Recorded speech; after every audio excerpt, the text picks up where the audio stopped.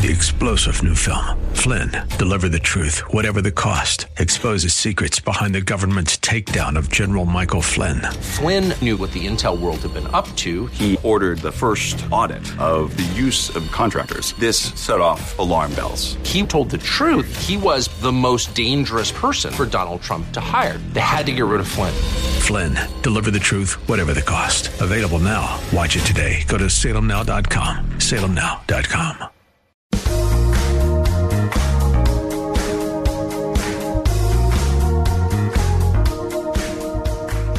Hey everybody, welcome back to The Common Good. My name is Aubrey Sampson alongside my guest co-host Catherine McNiel, and we are so thrilled that you're with us here today.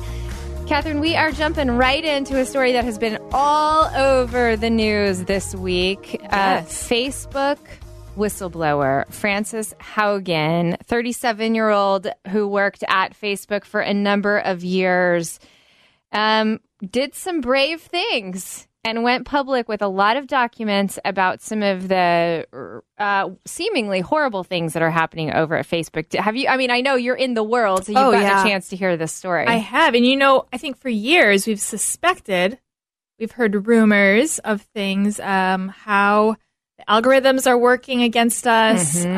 But yes, the thousands of pages of internal research and documents that she released, it's incredible. It is incredible. And if you've listened to the show before, you've heard Brian and I talk about the social dilemma. I believe that's the name of the documentary on Netflix that has talked about this. But now what we're seeing in real time is actual proof of some of the allegations that they made that really Facebook is knowingly, and not just Facebook, but its platform affiliates are knowingly using their algorithms to cause harm. Really, really detrimental. Right. And I don't think it's that they are sinister, but that they are choosing to benefit themselves rather than benefiting the common good. Nice. I did. I appreciate that, Catherine. Yeah. The common good. That's right. Well, we have some audio for you from an interview Frances Haugen was a part of on 60 Minutes earlier in the week.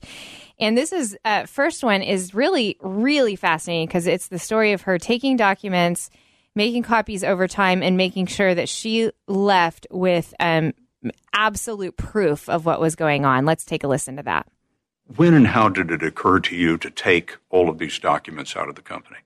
At some point in 2021, I realized, okay, I'm going to have to do this in a systemic way, and I have to get out enough that no one can question that this is real.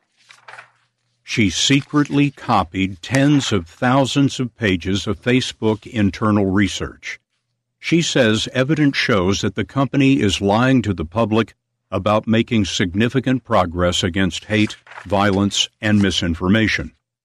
One study she found from this year says, "We estimate that we may action as little as 3 to 5% of hate and about 0.6% of violence and incitement on Facebook, despite being the best in the world at it." To quote from another one of the documents you brought out, "We have evidence from a variety of sources that hate speech, divisive political speech, and misinformation on Facebook and the family of apps are affecting societies around the world." When we live in an information environment that is full of angry, hateful, polarizing content, it erodes our civic trust, it erodes our faith in each other, it erodes our ability to want to care for each other. The version of Facebook that exists today is tearing our societies apart and causing ethnic violence around the world. Ethnic violence, including Myanmar in 2018, when the military used Facebook to launch a genocide. Catherine, that's sobering. I mean, there's no other word for it. The fact that what's happening online is not just impacting even us in our little private worlds on our phones, but actually impacting societies in such a devastating way. What did you think when you first heard that? I mean, it's hard to take it in. Like I said, I think we're not unaware of the downsides of social media. But for the most part, I think we see it as a place to connect with family and high school friends. Right. And for people like you and I, a place to meet other authors or to talk about our books. Absolutely. And it can be a tool we use for good. And it's hard for me to wrap my mind around it also platforming genocide. Absolutely, because then you're left with a really ethical dilemma, which is it okay to be on Facebook? Mm-hmm. Is it okay to use it for good, knowing that it's knowingly doing things for evil? I mean, it's a really complicated question now about social media now that this is out in the world. It is. There's another clip that I want our listeners to hear more about the algorithm, like how Facebook actually does what it does. This is again with the interview Frances Haugen at 60 Minutes. Let's go ahead and take a listen to that. Haugen told us the root of Facebook's problem is in a change that it made in 2018 to its algorithms, the programming that decides what you see on your Facebook newsfeed. So, you have your phone. You might see only 100 pieces of content if you sit and scroll off for, 5 minutes. But Facebook has thousands of options it could show you. The algorithm picks from those options based on the kind of content you've engaged with the most in the past. And one of the consequences of how Facebook is picking out that content today is that it is optimizing for content that gets engagement or reaction. But its own research is showing that content that is hateful, that is divisive, that is polarizing, it's easier to inspire people to anger than it is to other emotions. Misinformation, angry content is enticing to people and keeps them on the platform. Yes. Facebook has realized that if they change the algorithm to be safer, people will spend less time on the site, they'll click on less ads, they'll make less money. Aubrey, I have been your guest co-host before, and something we've talked about in the past is how we are drawn to keep tuning into something that's telling us there's a danger or there's a reason to be angry. Yes. Facebook and all social media, it's literally called new media. We haven't really grappled with the society of how to regulate it, how to use it responsibly. Right.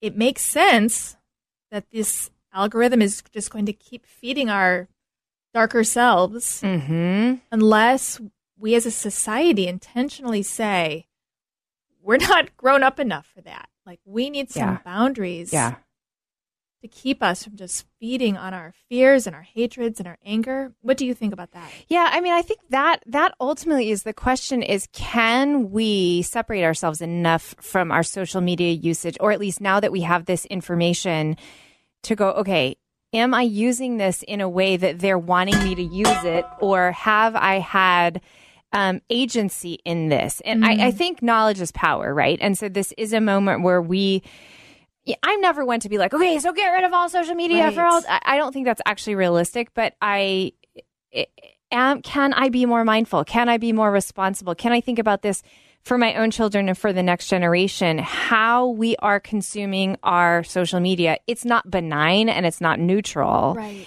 And so there's responsibility now on us.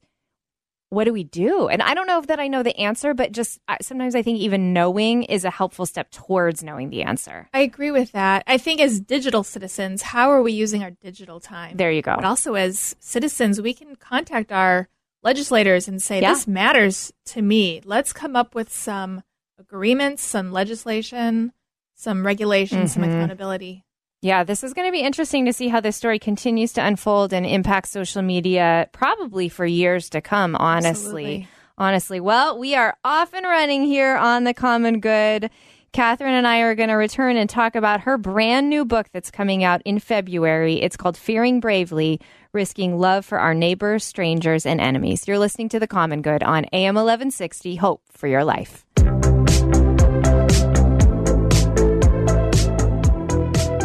Hey, everybody. Welcome back to The Common Good on this Friday afternoon. My name is Aubrey Sampson, alongside my special guest co-host, Catherine McNiel, who also now is going to put on a different hat because I am going to interview her as my very special guest. Well, thank you. You're very welcome. Thanks for being here for that.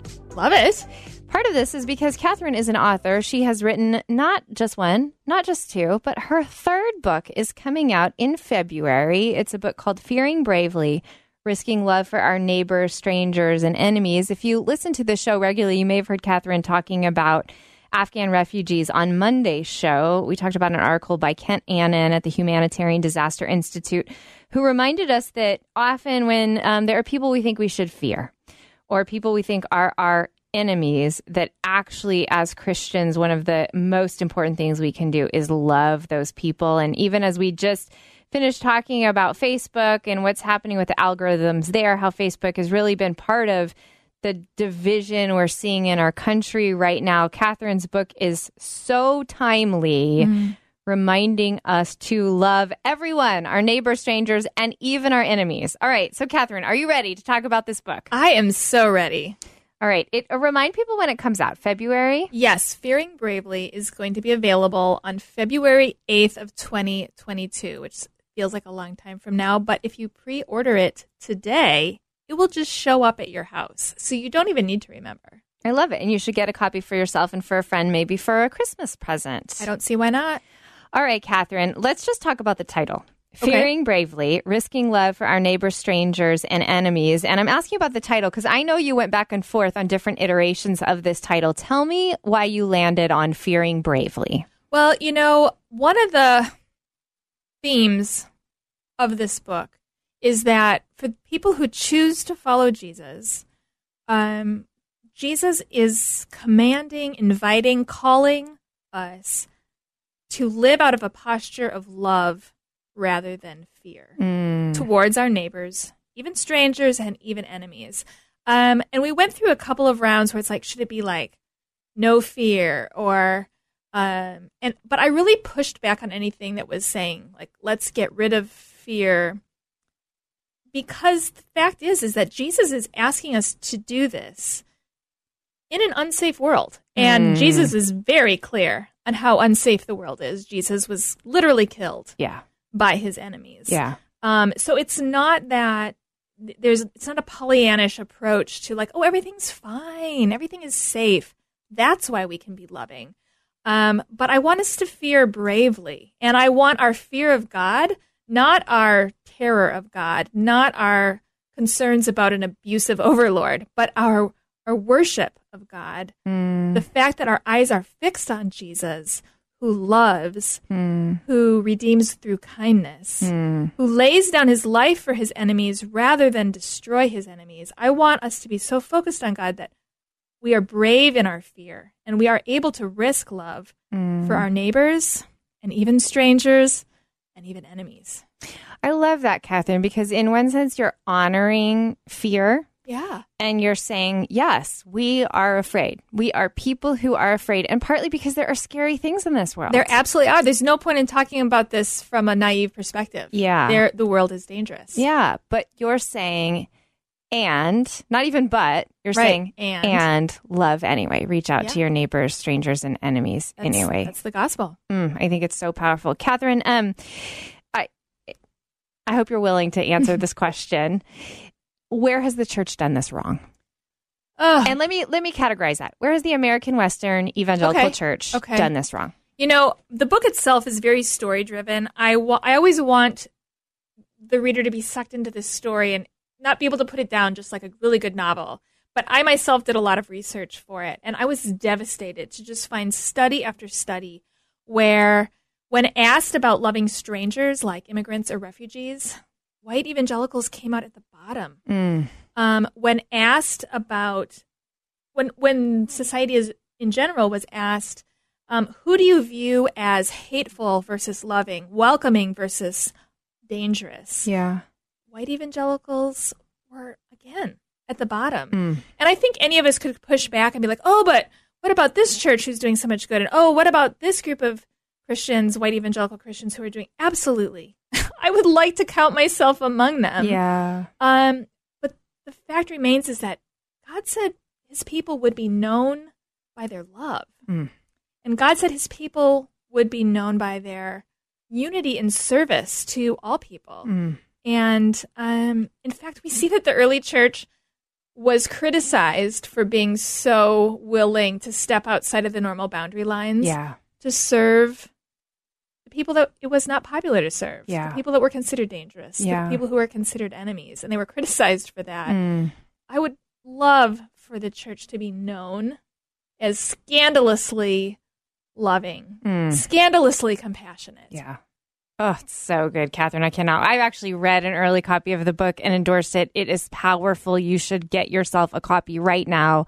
Again, the title of Catherine's new book is Fearing Bravely, Risking Love for Our Neighbors, Strangers, and Enemies. It comes out in February, but you can pre-order it now. Catherine, because this is such a story-driven book, are you willing to share a favorite story from the book? Give us a little sneak peek into some content early. Oh, let me think. I would love to. Okay. Some of the stories that I tell are from history. Some of them are from the Bible. I actually love retelling faithfully, but in my own words, some of Jesus' stories. I do love the way I unpack the parable of the Good Samaritan in this book. It's one of my favorite parts of the book. But I'm not going to do that today. One of my favorite stories, because it's funny, my husband and I were powerfully stranded in the front of our yard. Our car was deeply stuck in the mud. We don't have a driveway, so it was literally stuck in our yard, and we spent an entire Saturday morning trying to push ourselves out. And it was that kind of muddy January mess. Yes. Muddy, icy, snowy January. Yes, all of that. I know exactly what you're talking about. We had called for a tow truck, but it wasn't going to be able to come for ages, and we were really trying to get it out on our own. And we live on a pretty busy street, and neighbor after neighbor after neighbor literally crossed on the other side. Oh! They had to move around us because we were blocking the lane because our car was like half in the street and half in the yard. They literally had to cross on the other side to avoid stopping to help us. And at one point, I just laid on the horn and shouted, "What is wrong with our neighbors?" Did you really? I did. Finally, someone pulled over. It was actually a recent immigrant. He didn't speak very much English. We had to kind of communicate in sign language. But he had a pickup truck for the work that he does. He had chains. He pulled us right out in less than a minute. Wow. And I was just so powerfully reminded of the story of the Good Samaritan, where Jesus is asked, "Who is my neighbor?" Because we know we're supposed to love our neighbors. And then Jesus described a stranger. Whew. And then as you dig into the story, you realize it's a stranger that's viewed as an enemy. Yes. Oh, so good, Catherine. Oh, I cannot wait for everyone to get their hands on this book. Okay, where can people find and follow you? Where can they pre-order the book? Well, my website, Catherine McNiel, will point you in the direction of all my social media. You can sign up for my newsletter there. I'm on Facebook, Instagram, Twitter, the works. Everywhere. My book is available wherever books are sold, or it will be, but the pages are up. So you could find me at Amazon, at my publisher, navpress.com, Barnes & Noble, that kind of thing. And will there be an audio version for people who like Audible? There will be, and I will be reading it myself. I love when authors read their own books. I'm really excited. All right, so grab a copy, a pre-order, I should say, of Catherine's brand new book. Again, the title is Fearing Bravely, Risking Love for Our Neighbors, Strangers, and Enemies. You can get it on Audible or Amazon or wherever it is you like to buy your books. Next up, Catherine's going to switch places with me and interview me about my new book, Known. So be sure to stick around for that. You're listening to The Common Good on AM 1160, Hope for Your Life. Hey, everybody. Thanks so much for joining us today on The Common Good. My name is Aubrey Sampson, and my regular co-host, Brian Fromm, is out. But we are joined by a very special guest co-host, a regular guest co-host at this point, Catherine McNiel. Catherine, thanks so much for being here again. Oh, I'm so glad to be back. And now we're going to do something a little different. I'm going to hand the reins over to Catherine. I just interviewed her about her brand new upcoming book. She's going to interview me about my book, Known, that came out about a month ago now. Well, I am excited for this. All right, so we've kind of switched Catherine. Spots around the table, and this is my show now. So it's the Catherine McNiel takeover. So Aubrey Sampson, thank you so much for being my guest today. Thank you for having me. I'm so honored to be here. Did you have any trouble finding the place? No, I'm just kidding. Aubrey, I love this book, and you know that. I always think of your books as my grandbabies. They kind of maybe are. My god babies. Yes. You know? Yes. They're not mine, but almost. Yes. I didn't put any work into it, but I love them like my own. You love them into existence with me. Yes. And this book in particular, Known, How Believing Who God Says You Are Changes Everything, Can you give us like a sneak peek? How does believing who God says you are change everything? I know. It's a little bit of an audacious subtitle. It changes everything. I believe that one of the most foundational beliefs that we can have as Christians is not just the knowledge, but the understanding, the encounter, the internalization of the fact that you and I have been created in the image and likeness of God. And that we are deeply loved by God. Yes. Because I think, frankly, Catherine, there are a lot of Christians, one, that don't know they were created in the image and likeness of God and don't treat others like they were created in the image and likeness of God. And a lot of Christians walk around not knowing that God is a good God who loves them. Wow. There are a lot of Christians who think there is an angry God who hates them. You're right. And those are followers of Jesus. Yes. But the reality is, from Genesis to Revelation, we have a good God who loves us, who made us, who handcrafted us in his image and likeness with a purpose and for a purpose. Now, we know that sin has broken the way we image God, but sin has not changed the fact that from the dawn of time, you and I were made by God's hands because he loves us. And so it's it's almost a basic message, but I feel like it's a forgotten message. It is. And so I wanted Christians just to remember, like, God loves you, God sees you, God knows you, and God has good for you. And it's such a foundational message because if we don't start here, if we start from a broken place of believing that we are worthless in God's eyes, right, that God is angry and vengeful, then anything we do for God is going to be broken. Yeah. But if we can start at this foundational place, God is love, I am loved, I am safe in God's love, I'm made new in God's love. Yes. I don't need to be working out of anxiety or fear. Then everything we do for God at least has a chance of bearing that fruit of the Spirit. Yeah, that's exactly that's right, so Catherine. Good.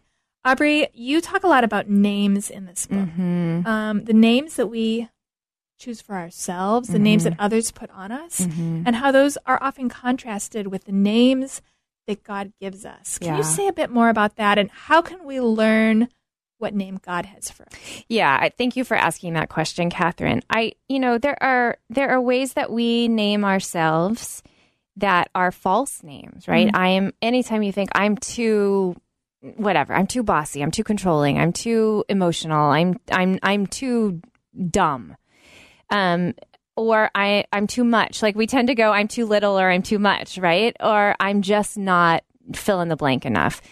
We name ourselves in those ways all the time, and sometimes we don't even think about it. We'll just the phrase will pass, like, "Oh, I'm so stupid. I can't believe I did that again," and we don't even realize these really damaging things that we're speaking over ourselves that we would never speak over our friend. Yeah. But then, of course, there are other names that the world names us, or maybe a critical person in our lives has named us. And, I know sometimes we go through life not really thinking about it, but the reality is those names do get into the fabric of our souls.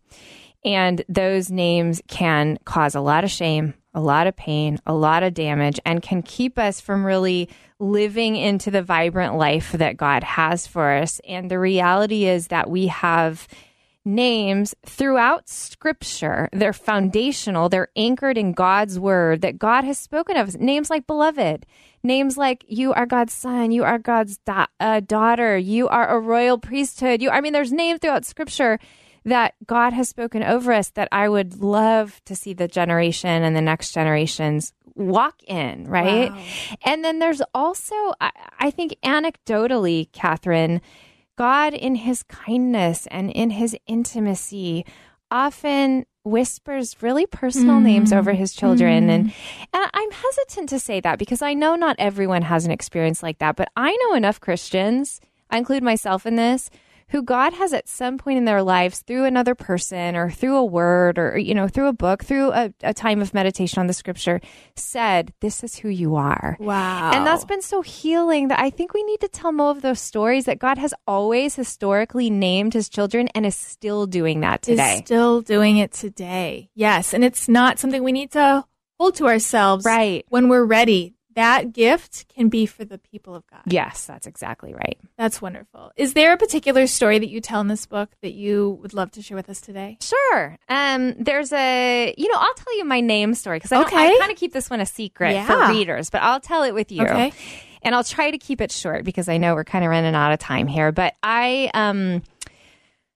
so one of my very first memories when I was really, really little, I guess 2 years old, was camping in Mount St. Helens with my mom and dad. Amazing. And I don't actually remember it, but it's one of those stories that has been told so often in my family that now I feel like I remember it. Does that make sense? Oh, yeah. It's like the family legend. Lore. Yes.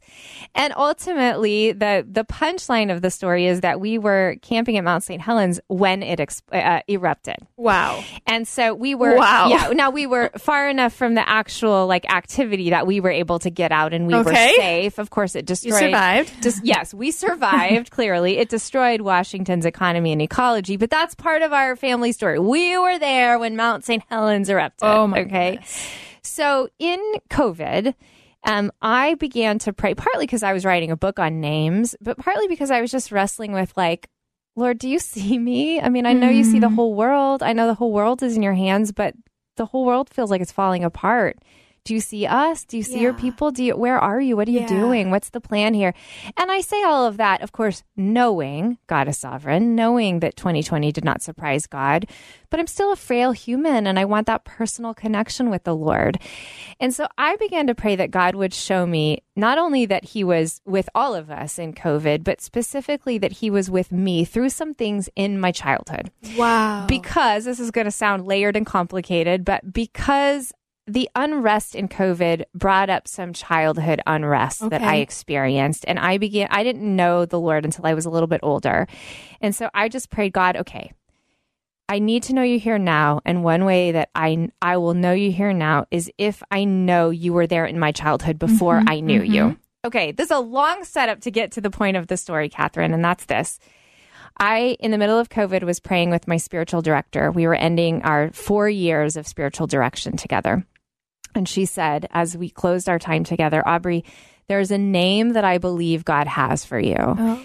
And she spoke this beautiful name over me. And I'll tell you what it is in just a minute. But it's the name of a flower that only grows in earthquakes or natural disasters. And we were actually on a Zoom call together, and she said, but there's a very specific flower that I want to show you. And she pulled up a newspaper article of a flower called an avalanche lily that grows in Mount St. Helens. Are you kidding me? No. I have chills. I'm in this session with her together, and she says, I don't know why, but God told me to tell you your name is Avalanche Lily, but specifically Avalanche Lily from Mount St. Helens. And she says, does that mean anything to you? And I just started sobbing, and I said, God has answered my prayers. He knew me before I knew him, and he was there in my childhood. Praise God. Aubrey, I have to give this show back over to you, but can you tell us where we can find our own copy of Known and other things that you've written? Yes, you can find Known, How Believing Who God Says You Are Changes Everything. Wherever it is you buy your books, it's at Amazon, navpress.com. You can go to my website, aubreysampson.com, or you can find me on Twitter, Instagram, Facebook, at AubSam. Catherine, thanks so much. We'll be back to talk about how we can develop our prayer lives. You're listening to The Common Good on AM 1160, Hope for Your Life.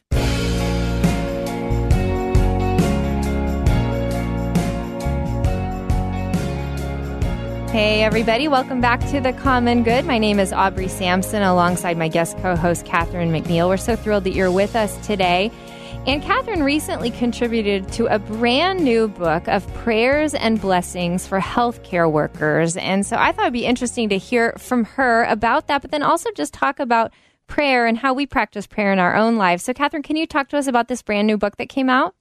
Yeah, I'd love to. So myself, along with many, many other writers, authors, pastors, contributed prayers, blessings, and poems. This lovely little gift book called Prayers and Blessings for Healthcare Workers. It's published by Morehouse Publishing in New York.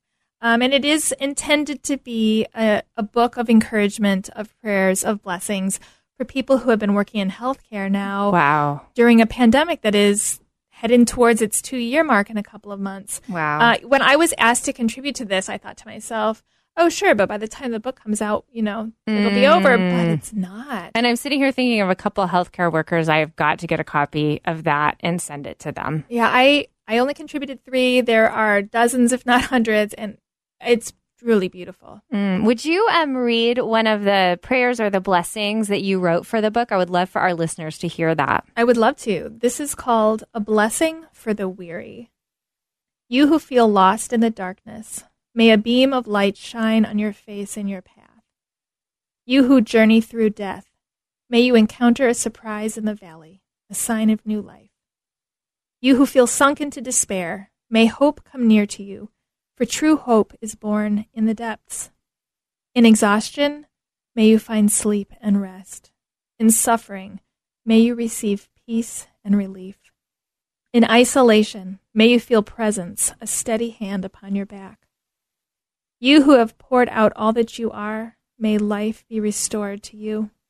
You who have lost more than you can face, may you discover that you are never alone. You who can go no further, may you find strength to lay down in the presence of God. Oh, Catherine, that brings me to tears. That's so beautiful. And I'm sure that's such an encouraging word, not just for healthcare workers, but for everyone who just heard that. Yeah, I'm not a healthcare worker. And like I said, I love the book. Again, the title of that book is Prayer and Blessings for Healthcare Workers. Is it available, Catherine, wherever you get your books? Wherever books are sold. Absolutely. Okay. All right. Fantastic. Well, that leads us into an important conversation about prayer and prayer practices and how we can really better develop our prayer life. So, Catherine, do you have spiritual prayer practices that you tend to consistently? And if so, what are they? Oh, that's a good question.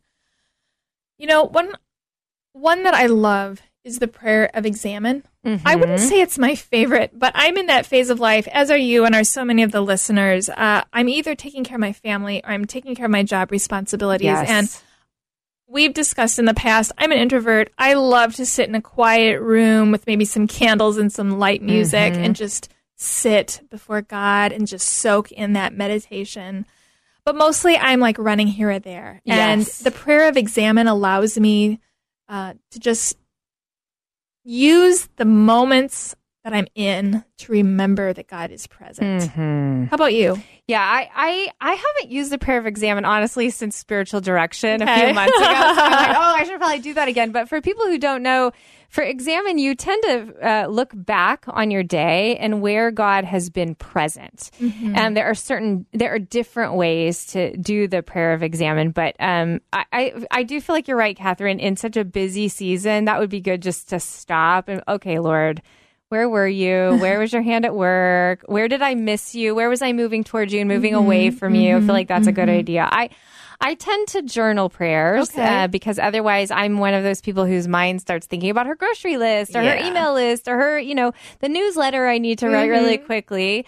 So if I just even bullet my prayer list, I feel like, okay, I can concentrate. And then I tend to be someone who likes to join in. And Catherine, I know this is true of you too. Prayers that have been written historically for the church. Yes. Because I like the concept that I like to remember that this is a global faith we practice, a communal faith we practice, and not solely an individual faith. Yes. And so I wanted to read over our listeners. This was actually from the Book of Common Prayer last week, a prayer for Sunday, October 5th. I thought it was really beautiful, and there were some lines that I thought, Catherine, you and I could discuss. So let me read the whole prayer. Then let's go just a few lines and unpack them for the listeners. Love it. So here's the prayer. Almighty and everlasting God, you are always more ready to hear than we to pray, and to give more than we either desire or deserve. Pour upon us the abundance of your mercy, forgiving us those things of which our conscience is afraid, and giving us those good things for which we are not worthy to ask, except through the merits and mediation of Jesus Christ our Savior, who lives and reigns with you and the Holy Spirit, one God, forever and ever. Amen. Wow. Isn't that beautiful? That is.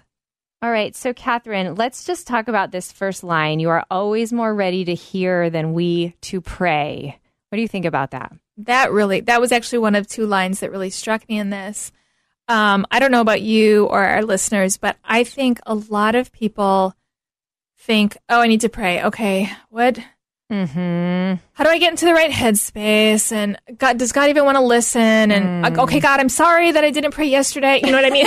So like true. we have all of this like business that we have to get through with God before we can just start. But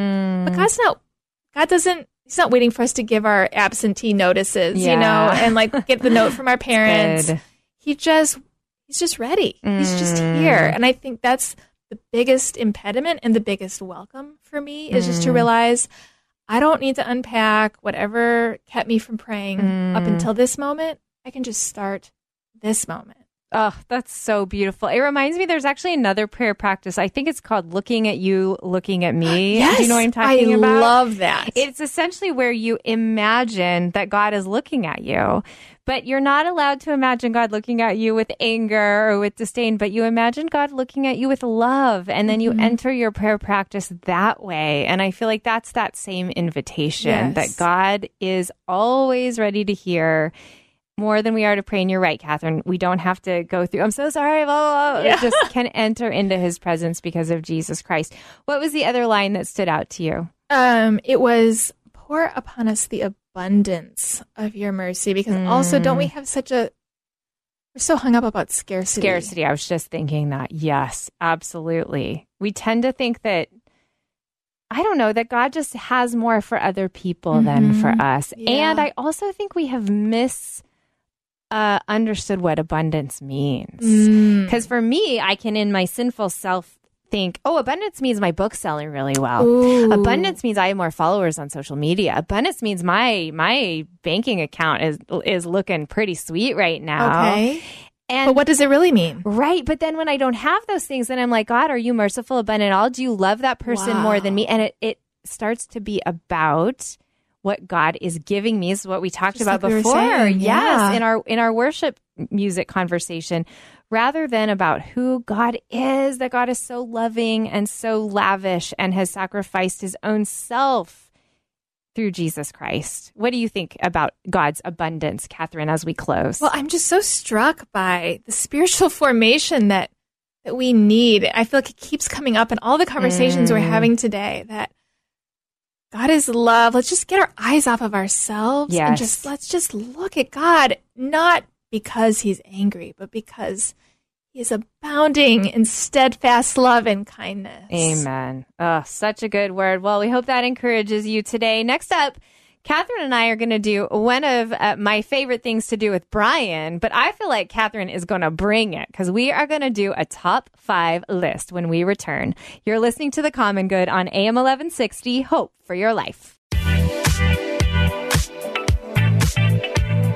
Hey, everybody. Welcome back to The Common Good. My name is Aubrey Sampson alongside my guest co-host Catherine McNiel, and we are about to do our favorite thing to do on the show each week, and that is a top 5 list. And before we unveil to you what the top 5 list is, we want to play you our top 5 list theme song. Top 5, top 5, top 5, top 5, top 5 things with Brian and Aubrey. Have you heard that before? Isn't it amazing? I have. That is over the top. I just love our producer, Debbie, for creating that. All right, top 5 things with Catherine and Aubrey.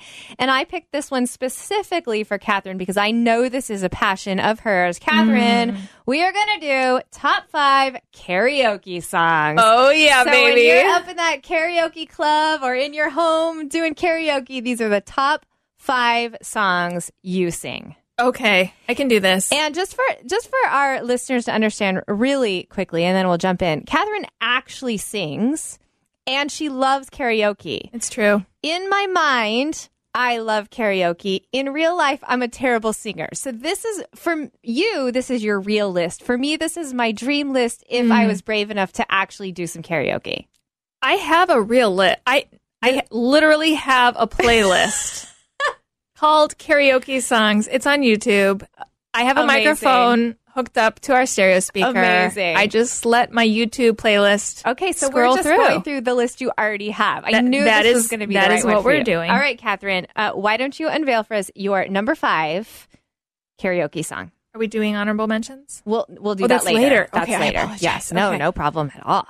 Even though there is an actual list, it is hard. If you had 100 children, could you pick the top 5? No, you couldn't. That would be really mean. So this has been hard and painful for me. Okay.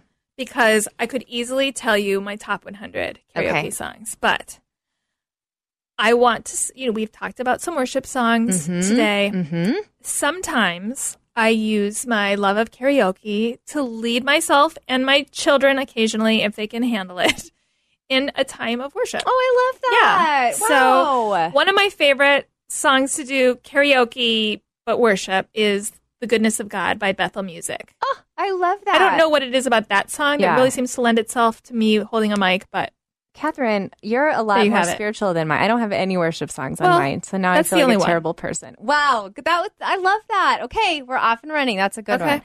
Okay, so once again, mine is sort of, I had to choose more of the talking person songs because, again, I'm not a singer, but there's lots of songs where people sort of talk, sing, and that is what I tried to choose. And so my first talk singing song is a song called Rapture by Blondie. Fab Five Freddy told me everybody slide. DJ spinning, I said, my flash is fast, flash is cool. Francois, c'est pas, flash ain't no do, and you don't stop, sure shot. She does a little bit of a hip-hop rap in the middle of it from the 70s as a white girl. And so that is my number 5 karaoke song. Okay. All right, Catherine, what is your number 4? Well, most of the rest of the songs are going to notably be power ballads from the 80s. That's going to be amazing. Yep, and it's tempting for me to sing them instead of list them, but, Aubrey, you and I have done a lot of things together. Yes. But we have not actually ever done karaoke We've together. never done it. It's because I'm intimidated to do it with you because you're a real singer. Okay, so but what I is digress. It? Number 4 is Power of Love by Celine Dion. Sometimes I have time to fall, I'm ready to love for the power of love.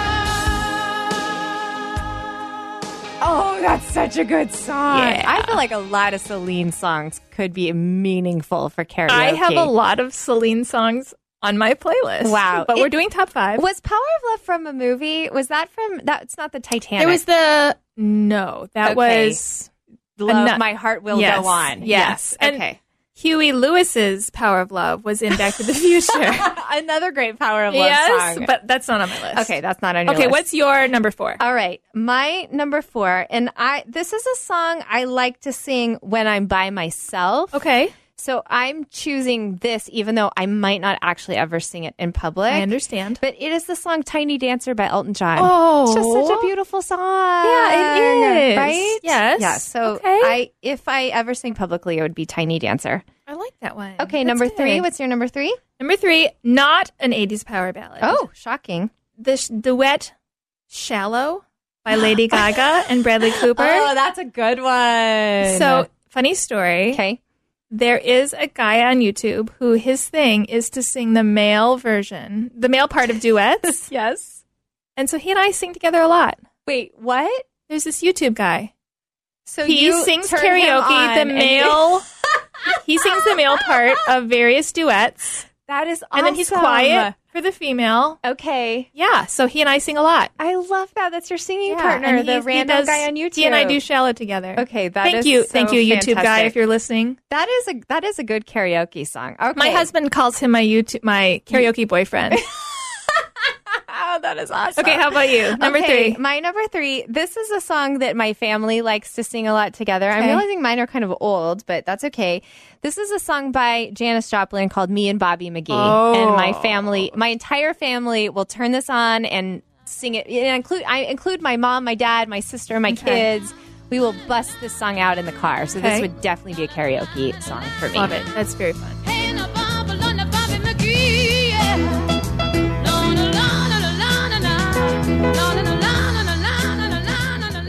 All right, Catherine, your number 2, and then we'll do honorable mentions. Okay, my number 2 is Let It Go by Frozen. I mean, yes, obviously. That's a really good one. If you're going to put a mic in the hand of a woman, a soprano, that just has to come You out. have to sing Let It Go. Yeah, that's actually a beautiful song. So My middle school son will not remain in the house if I sing it, but How about you? Number 2. I'm also going to go with the Disney song. Okay. And this is I See the Light from Tangled. I think it's a duet, so I would need a YouTube karaoke boyfriend. Yes, but I love that song so much. I think it's so beautiful. Once again, if I could did sing. that song, actually. Stop. Yeah, no, he can be your karaoke boyfriend, I'm going to too. go after him, Catherine. I hope I have your permission. All right, any honorable mentions before we go into our number 1? Before number 1. Yes.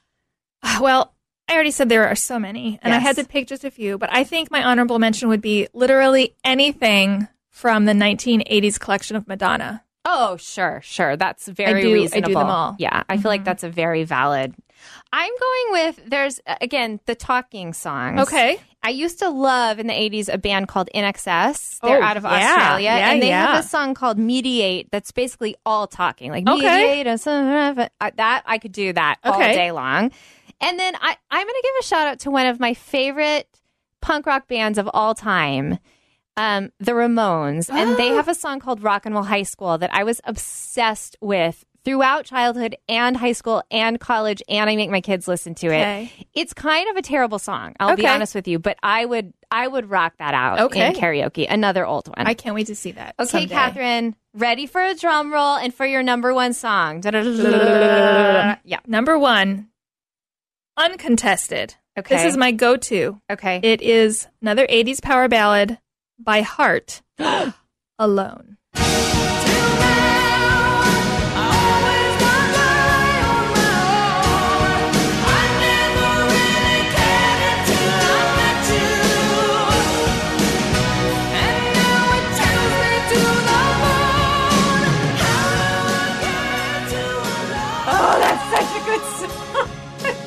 Wow, that gave me more of a reaction than I expected it to, because that is a good song. I mean, we have one more segment after this, Aubrey. I could do it. I feel like we should just stop everything, and that's what you should do. I love Heart. I had Heart on record. That is a fantastic song. Okay. It is.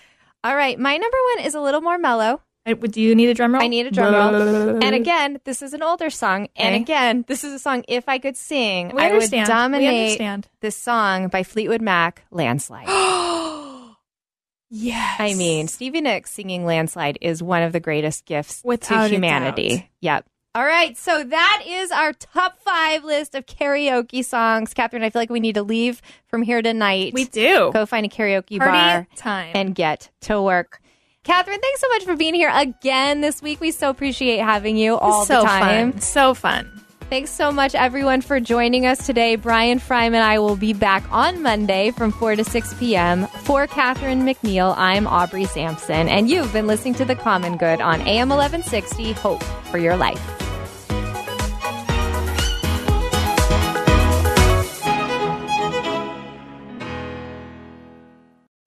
3-star General Michael J. Flynn, head of the Pentagon Intelligence Agency, knew all the government's dirty secrets. He was one of the most respected generals in the military. Flynn knew what the intel world had been up to. He understood its funding. He ordered the first audit of the use of contractors. This set off alarm bells.